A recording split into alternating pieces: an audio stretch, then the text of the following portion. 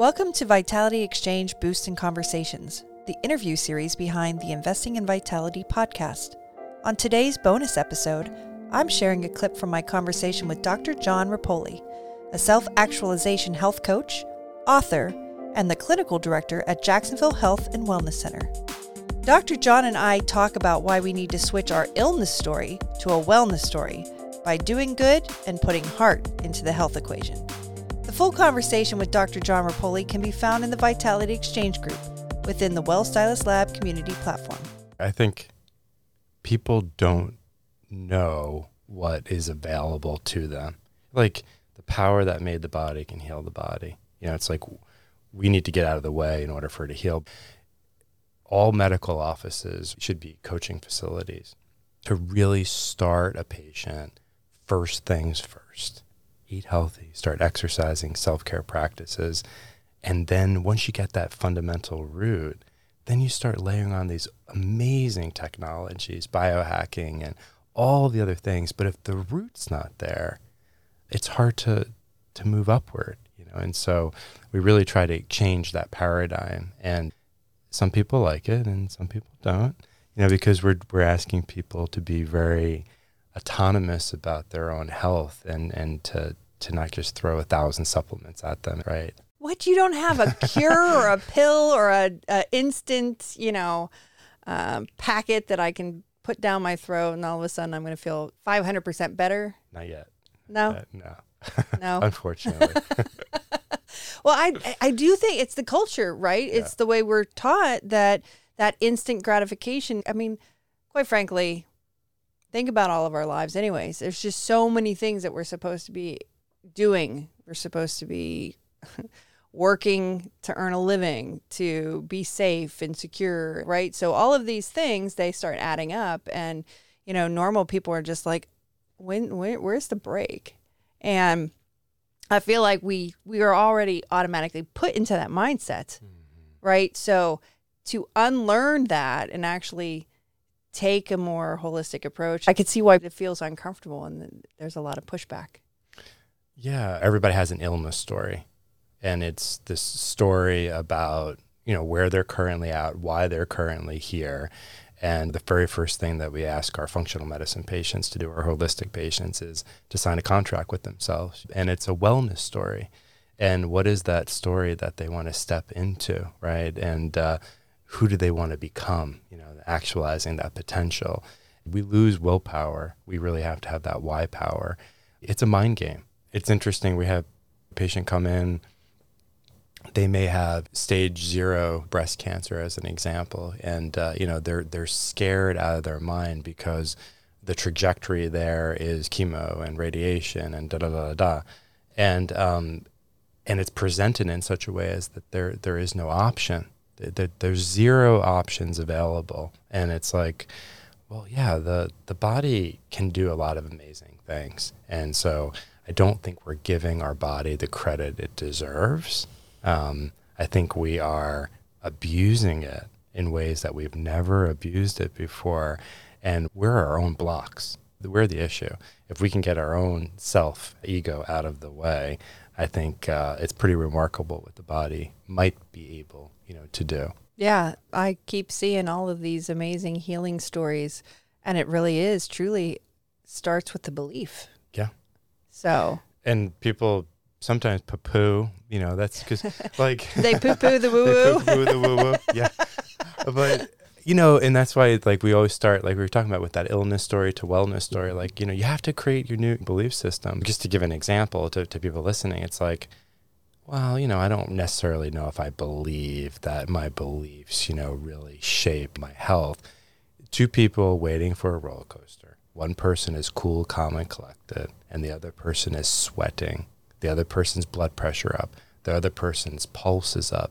And there's no difference other than their thought about what's to happen. So just magnify that with belief systems that are intertwined around their health and their wellness and what they should or what they can't do, and chasing low priority values every day and not going after the valuable. Wow, you can change your life dramatically, but your thought, just in that simple example, has an effect. But imagine, some people have stinky thoughts like all day long. They're going to have stinky physiology all day long too.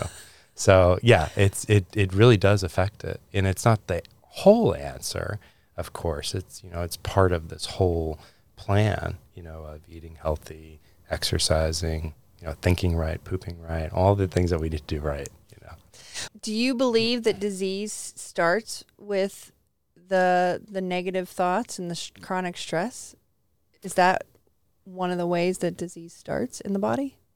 Yeah, I think one of the tenets that we hold in our office, and that I've written about is it's a systems theory. This idea that there is no such thing as cause and effect. Okay, it's causes and effects. And although that's such a simple equation, it tells us causes with the S equal effects. Everything affects everything. So all is fair game: physical, emotional, mental, relational, spiritual, genetic, epigenetic, all of that. Environmental. Yeah, you name it. And so, I think we always try to look for that one pigeonhole thing. But to answer your question, absolutely. Is your diet play a role? Absolutely. Like, it's yes to everything. But health is, I believe it's a science, but I also think it's an art, because then you look at all of the things that are affecting you, and your job is to intuitively, maybe with the help of a practitioner and maybe objective findings, but really subjectively, intuitively. The art part is, what are the low-hanging fruit right now that I need to work on? The 3 or 4 things that will create the domino effect that will get me the trajectory I need. And that's part of the art, is to really figure out what those things are. But yeah, I think everything affects everything. And that's kind of, our approach to health, and why we go in so many different directions with patients. If they let us, we always teach them what they need and give them what they want, Make them want what they need. Yes, exactly. So you have a book. It's Illness to Wellness. Yeah, it's Illness to Wellness. And Illness to Wellness has within it this concept of I to we. And it's an important concept to me, because we don't want to have another health book that leaves the heart, out of the equation. And the idea is that we're moving from an I center of consciousness, which is focusing in on egocentric concerns, I, me, mine, entitlement. I could do whatever I want to the environment. There's no responsibility to others, animals. And we're moving into a we-centered consciousness. And this we-centered consciousness is beautiful.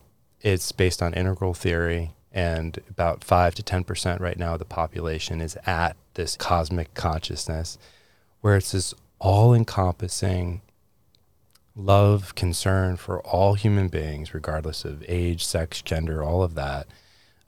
All sentient creatures, regardless of the species, the ant to the dog, all of manifestation.